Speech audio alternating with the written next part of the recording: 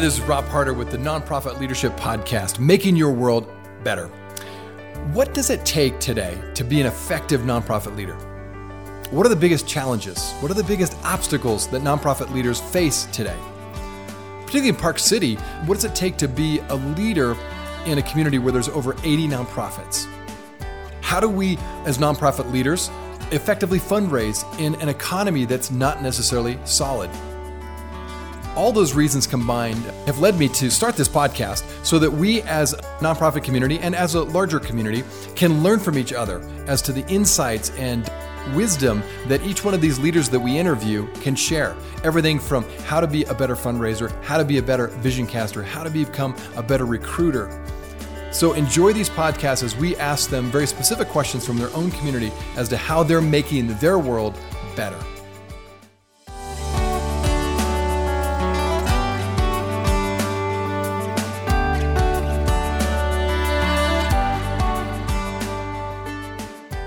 Today in the studio, we have Tricia Worthington, who is the Executive Vice President and Chief Development Officer for the U.S. Ski and Snowboard Team Foundation. I think you'll really enjoy today's podcast with Trish. She's going to talk about these key questions we all ask as nonprofit leaders and managers. Number one, how to choose a board member. Or what expectations should you have for your board members? Or what's the right size of a board for your organization? How much should your board members be involved with fundraising? And how can you turn your board members into the best fundraisers you have in your entire organization? Tips like that and more from this 20-year veteran of nonprofit organization and management leadership. And then on top of that, she gives all kinds of new information about the USSA. Maybe you've heard about them, but you're not sure about that organization or how you can get involved. You'll learn about how all the ways that you can get involved with the USSA here in Park City, Utah. Enjoy today's podcast.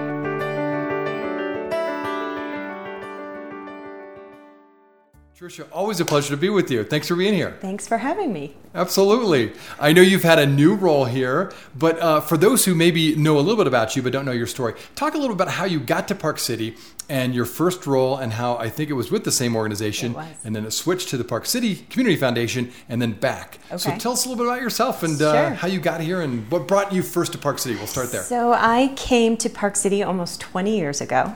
And it actually was for a job with the U.S. Ski and Snowboard Team Foundation.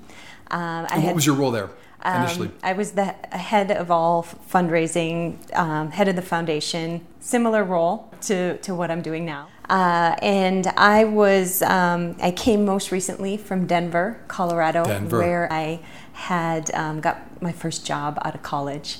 I was working for an ad agency that had a bunch of clients who sponsored the Denver Nuggets.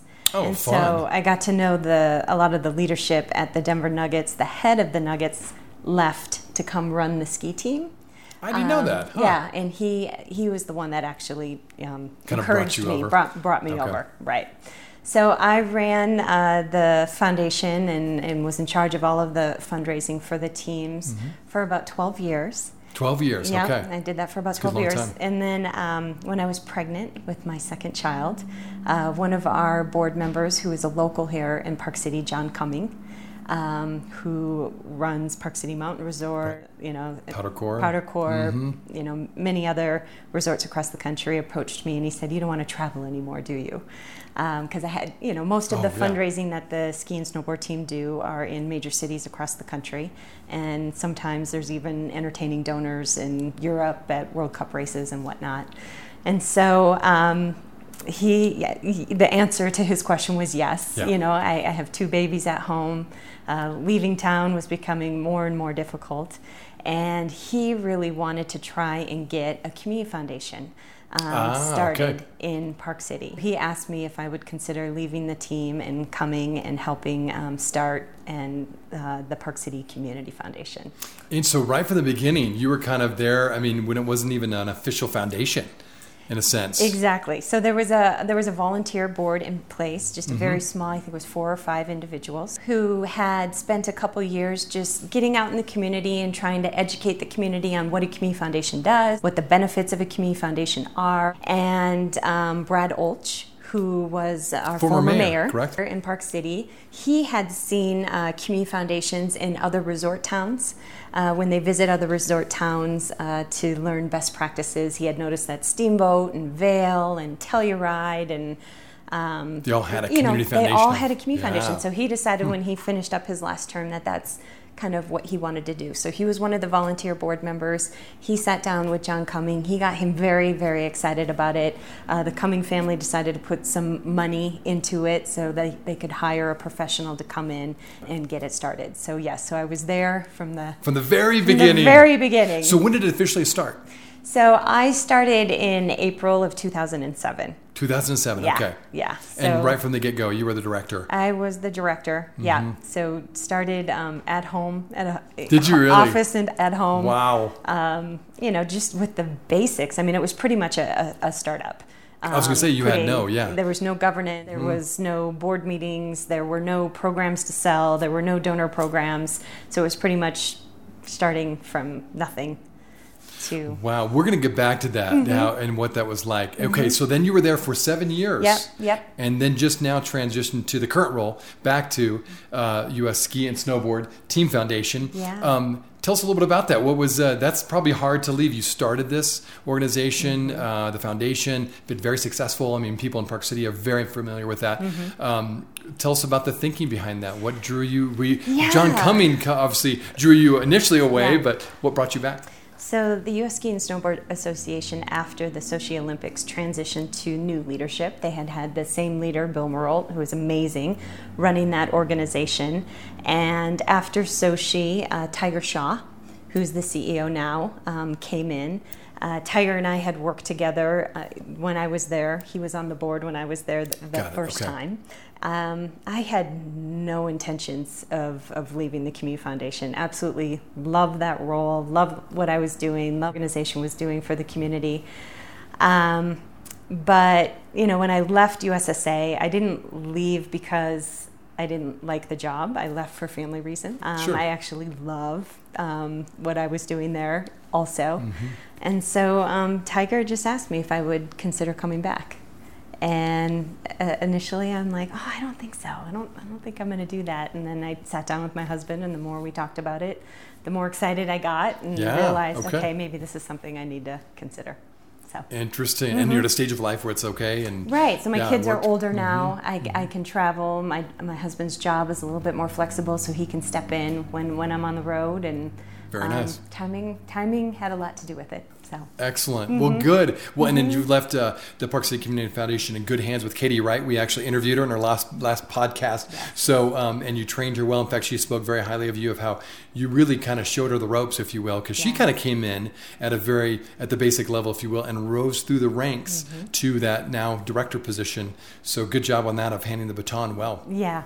That was a succession plan that actually worked. Yeah, there you go. It doesn't always happen. I know, which is great to see. But Katie was there, kind of my right-hand person, very, very early on. I think I hired her 4 months after I had been on the job. I think she mentioned that, right? Yeah, so she's been there from the beginning as well. And, for everyone that knows Katie, she's brilliant, she's passionate, she's community-focused, and, she's willing to take on anything. And we did do a national search. We talked to a lot of very experienced executive directors of community foundations across the country, but Katie rose to the top. That says a lot about her, and that doesn't surprise me at all. So, excellent. Yep. So let's go now talk about nonprofit leadership as a whole. That's one of the things we like to do with this podcast is really kind of get the word out for people who want to know what it's like on the inside, to lead an organization. And you've led you've been in 3 different organizations, both very dynamic organizations, do a lot of things. And in fact, now you're an organization that's all over the world. So talk about that. And you can either pick either one of those experiences. Number one, what do you most like about it? Like if someone is listening and they're considering maybe switching and going into a nonprofit career, why would they do that? Like what about it drives you and excites you when you wake up in the morning and you're like, I love what I get to do? So, what I most like about it, I think the thing about nonprofit work is you get to do what you're passionate about.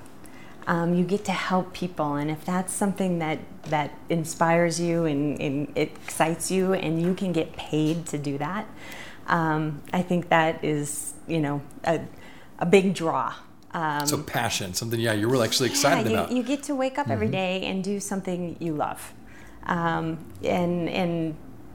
that maybe you don't get paid as much, but it kind of there's balances out. Mm-hmm. Absolutely. Definitely. I think probably the challenges, especially with a small organization like the Community Foundation, and as a leader of an organization like that, you have to be good at everything. Kind of a jack of all trades a little bit? Yeah, okay. So you have to market, you have to know how to do accounting and CPA work and manage people and boards and, you name it. So that's... You can't specialize then, therefore. You can't. And even at a director level, you would say that.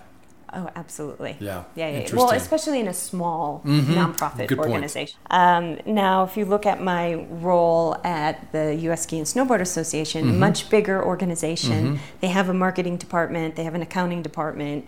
Much more specialization. Yeah. There. And the nice thing about that is that now I can focus on what I think I'm truly good at,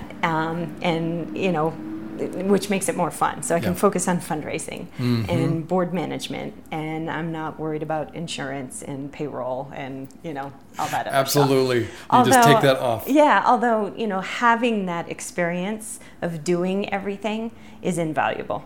And it's made me a better, just a better professional, a stronger professional, because I've, at one point, done it all. Right, absolutely. Talk about that a little bit. Yeah, so how is it making you better? I know you're somewhat new in your job, but how is it making you better already? What part of that knowing everything and doing everything helps you be a better leader? Well, I think you just go in with a lot more confidence, because you've kind of experienced a lot.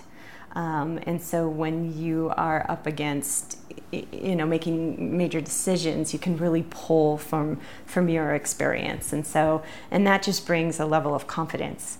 That, I think as you switch jobs, and I'm kind of a firm believer that you shouldn't stay in the same job forever. That's kind of your MO a little bit. It is. Do you think stay out of, change organizations or move within that organization? Make sure you're moving? I think you can move within the organization, but I think it's good to be challenged and to learn new things. And as long as you want to grow professionally, that's something that, you need to think about. Good advice. Okay. So let's talk about that in terms of things you've learned. Obviously, that's one piece of it, is to stay fresh and keep moving. As both a director and now you're a development director, what are some of the biggest challenges, as a nonprofit leader? Like, okay, I'm thinking now the person who's listening maybe is a donor to various nonprofits. What do you want them to know? Like, what are the biggest challenges that you face on a daily basis, or you've faced in the past on a daily basis as a nonprofit leader? I think it's just time, and having time to do it all. And, when it comes specific to donors, enough time to communicate and to, I hate it. I always hate it when I'm, looking at the end of the year and there's a bunch of donors whose gifts, need to be renewed.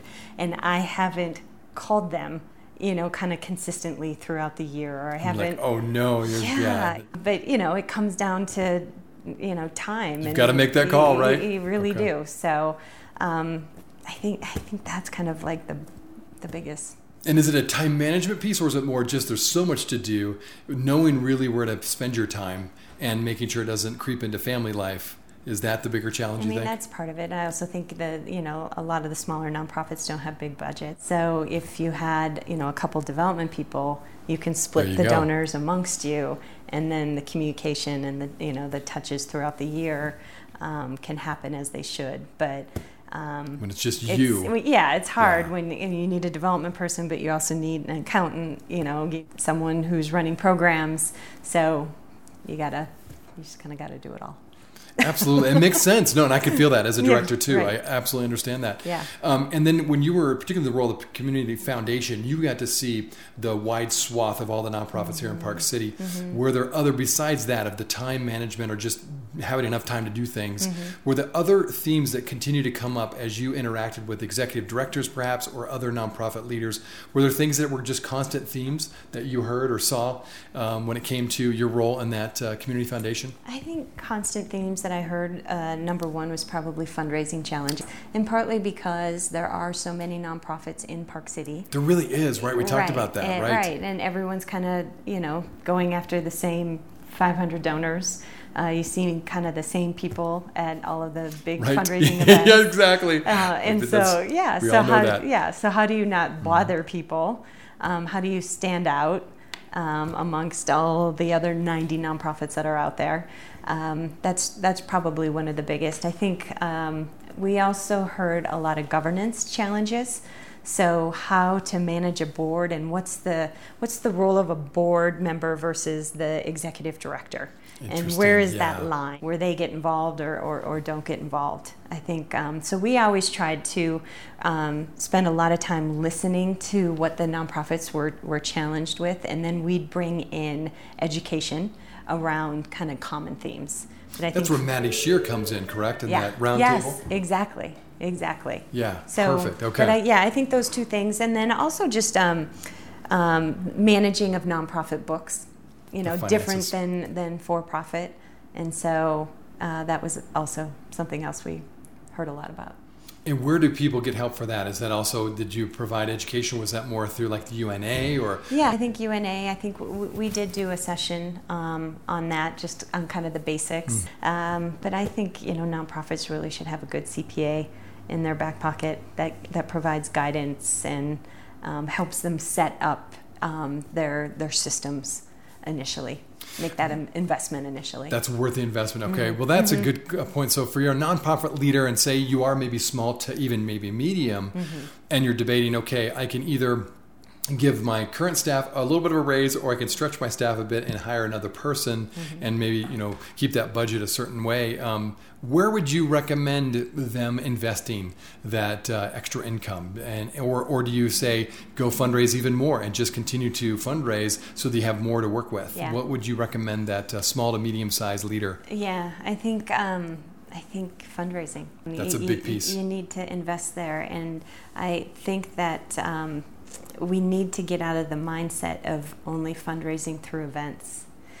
Because they're not. Talk about that. Yeah, because there's always an event every weekend. It seems like in the height of nonprofit, season of fundraising. So talk about that. What are the other ways to do it? Yeah. So the thing about events is they're great for stewarding your donors. They're great for PR and getting your message out to a large group of people in one day, but they're not that cost efficient.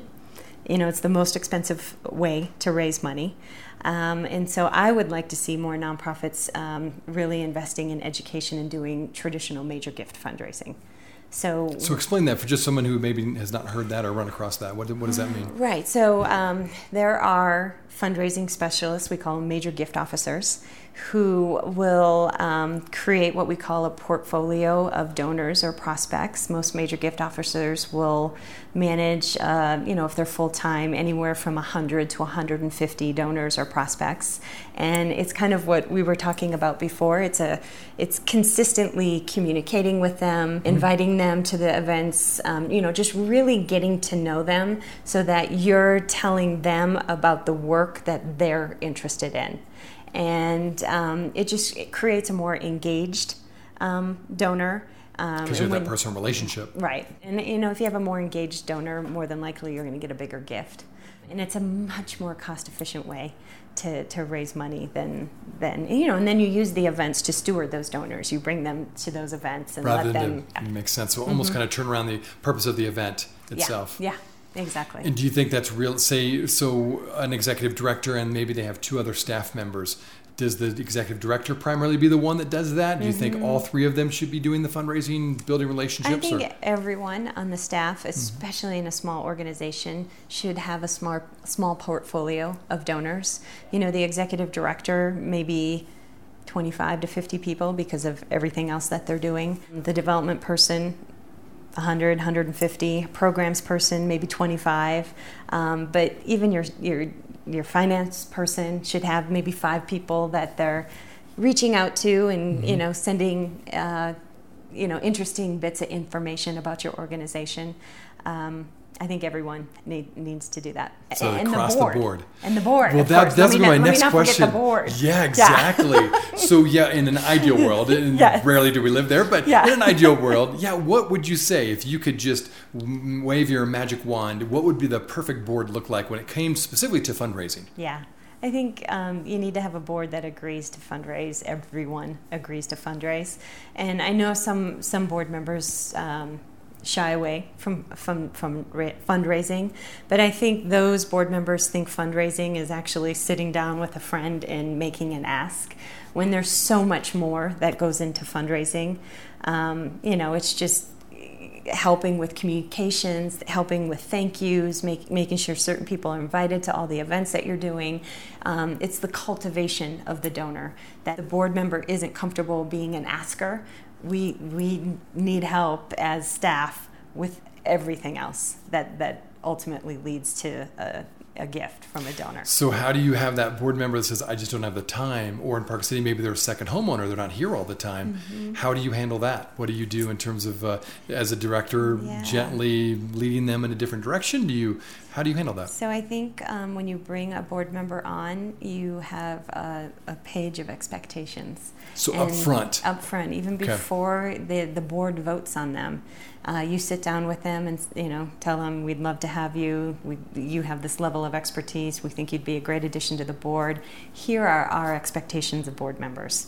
And typically those expectations will be attend the board meetings, if not in person, on the phone, sit on a couple of the different committees or task forces, introduce the organization to 5 prospective donors, host a real party. Measurables. Yeah, and then clear. We would, at the CUNY Foundation, we actually would have all of our board members do self-evaluations every year. Would you really? Yeah. So, and who would oversee that or manage that? Would the director? Yeah, as the director, I would just send out, here's the expectation worksheet that you signed. Interesting, right. Grade yourself. And they would grade themselves. And did that come across well? Like they? Yeah, they all did it. And there's always a situation where you have a board member that maybe at the time that they joined the board they had time, but something changed in their life, new job, personal things, they don't have the time anymore, and it's always turned into a nice way to transition them off the board, because they pretty much self-transition and you don't have to do it. Because you've been so clear with the expectations, mm-hmm. They know, hey, I can't measure up, so okay, exactly. So it makes your conversation easy. Mm-hmm. Do you have a perfect size of a board? Like, what's your ideal size of a board? Knowing that they have expectations, they're going to be involved, they're going to help fundraise. Mm-hmm. What would you say is a perfect size of a board? That's a tricky question. I think it depends on where the organization is and its,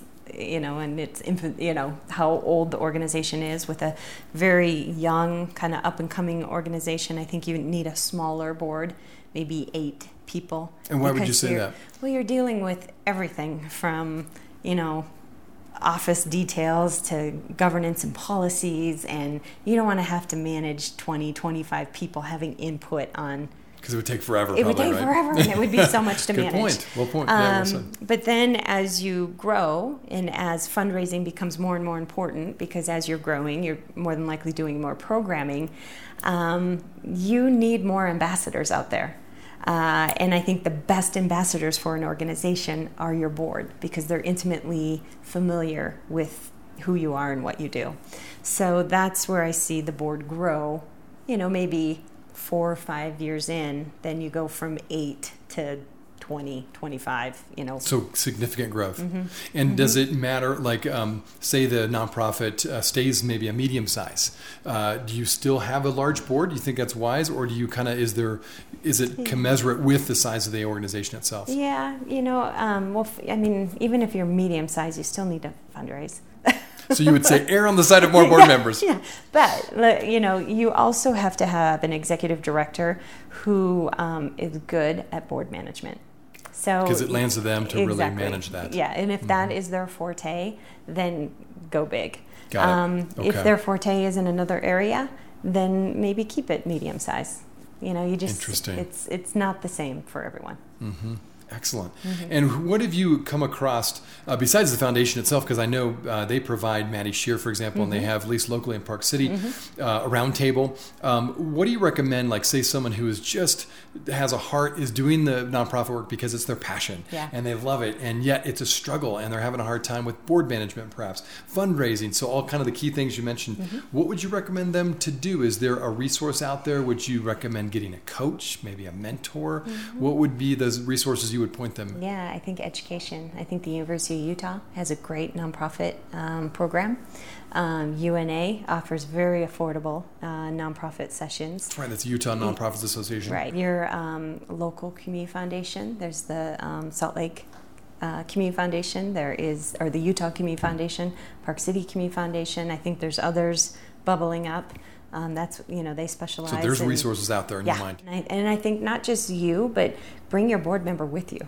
Because a lot of times the challenge with board members is they have never done this before. And so they need to be educated as well. So. And do it along with the director, because then, learn together. Yeah. Well, then last, in just kind of a general thought, you've been in now nonprofit work for what, 20? Almost 20 years. Yeah, I was going to say 20 years. That's fantastic. Yeah. What have you ever kind of been tempted, if you will, to be pulled out of it? And if so, what would drive you out of the nonprofit world if you ever were to leave it? I'm in, I think. You're in. You're a lifer. I love it. And, when I took the job with the U.S. Ski and Snowboard Team Foundation the first time, I thought, okay, I'm coming for 3 years. I'm just going to get my feet wet in sport. I thought I wanted to work for an NBA team or an, NFL team, and doing more PR marketing type stuff. And I got sucked in. You're in and you love it. Yes, I love it. I love the nonprofit work. I love working with volunteers. I love working with the board. So I'm in. I think I'll always work for some sort of foundation or nonprofit organization. Yeah. How fun, though. I love that to see your passion and you're in a good place.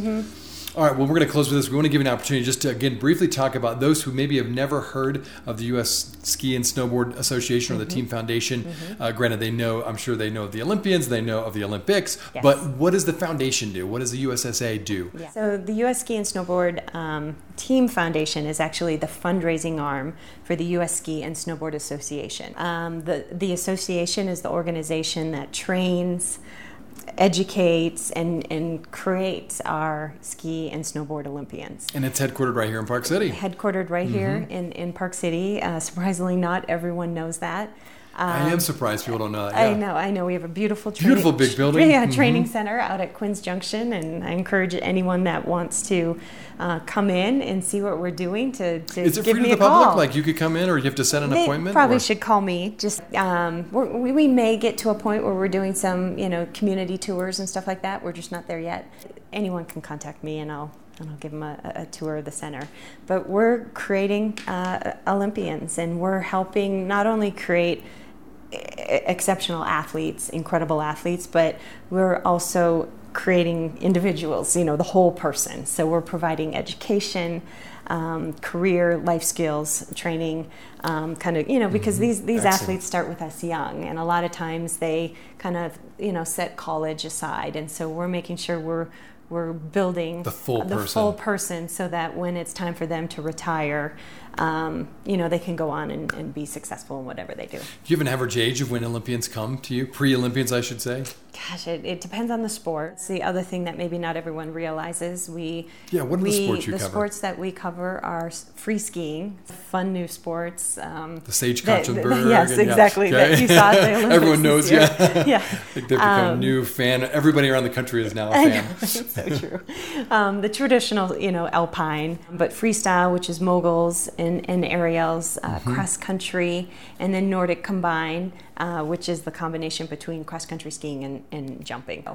And those are the key ones. Okay, got it. Those are the key ones. So not luge or bobsled? Nope. Okay, that's separate. Yep. And then the jumping athletes, so the women's ski jumping and the men's ski jumping are actually separate. Those are separate entities. as well. We work together. They're especially the women's ski jumpers, because they're all from Park City. You'll see them in our training center any given day. So there is some close ties with those organizations. But yeah. And so this is a question I've just heard anecdotally, but so you have these Olympians and they have these sponsors that, they always hear about. So maybe someone may ask, do they need money? Because they've got all these corporate sponsors, don't they, to take care of these athletes? So talk about a little bit, what do you fundraise for? Is it for the education piece that's separate from, or how does that work with the corporate endorsements? So we are supporting about 250 athletes on an annual basis. Of those 250 athletes, how many do you know?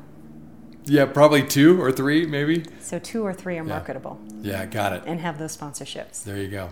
The 95% of them do not. Got it. And it's a Makes a very lot of sense. expensive sport to train, to travel all over the world.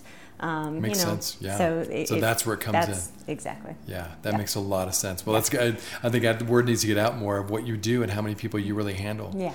So 250 a year, and then do you have a lot of turnover, or is it a lot of the same people stay around? It probably depends, doesn't it? Who has the real potential to move forward? Yeah, you'll see most of the retirements post-Olympics. We're working with pretty much the same athletes for what we call a quad from Olympics to Olympics. And usually you don't see many of them leave unless they're injured, and just the road back is going to be too tough. And then post-Olympics you'll see a lot of kids transition off and then get a new batch coming in, so to speak. Yeah. So say someone wants to get involved they love the Olympics, they love freestyle skiing. Yeah. So is there a way to get involved, or is it more just a place to visit and maybe to support? How would you recommend them to get involved? There's a lot of different ways to get involved, and I think that, the best way is to call me. At the U.S. Ski and Snowboard Team Foundation. You can find us online at USSA.org, USSkiTeam.org. I think we own everything. Okay, is it? All right, all of those. Okay. US Ski and Snowboard Team Foundation.org. And just look for Trish Worthington. And I like to talk to people and just find out what interests them, what sport are they interested in, how do they want to get involved, and we have just an array of different programs. It can be as involved as just coming to events, or if you want to train with the team, we can get you on the hill to train with the team. If you want to train like an Olympic athlete, we have a program called Executive Excellence. Really? Where Interesting. You work with our sports scientists in the training center. Fascinating. And they set up a program for you, and you can continue it for a year, and you can just, through an app, communicate with our sports scientists on a daily basis. I think a lot of people would sign up for that potentially. I know. It's especially in Park City with all these high achievers, hardcore athletes here. Exactly. Or if you're just coming back from an injury, and if there's anyone who knows how to repair people after injury, it's the U.S. Ski and Snowboard Association. Absolutely. And that program would help with that too. So there's just an amazing different ways to get involved. Very interesting. Well, we're out of time, but it's been fascinating, and it's so fun to get to know a little bit more about you and how long you've been involved. But most of all, just what an exciting job, and I love the fact you're doing what you love to do. It's your passion, and it shows. Passion. And that's why I think you're so effective. Yes. And I noticed the other day I was watching a Sochi video, like reels from Sochi, and all these kids winning their medals, and I'm like crying. And I'm like, why am I crying? But I'm like so passionate, I guess. There you go. Right? I'm like, I love what I'm doing. I'm helping these kids do that. So what a great thing, though, right? If you love what you do, you never have worked a day in your life, kind of thing, right? That's the saying. And and again, I just know as another nonprofit leader, I've certainly seen that in the Park City Community Foundation, that you are, I think you exude excitement and enthusiasm, and that just shows, and that's wonderful. So I'm so glad you found another spot back to where you used to be, and you're going to just, help that organization thrive and soar to the next level. Thank you. Trish, thanks again for being in the studio, and really appreciate your time. Thanks, Rob.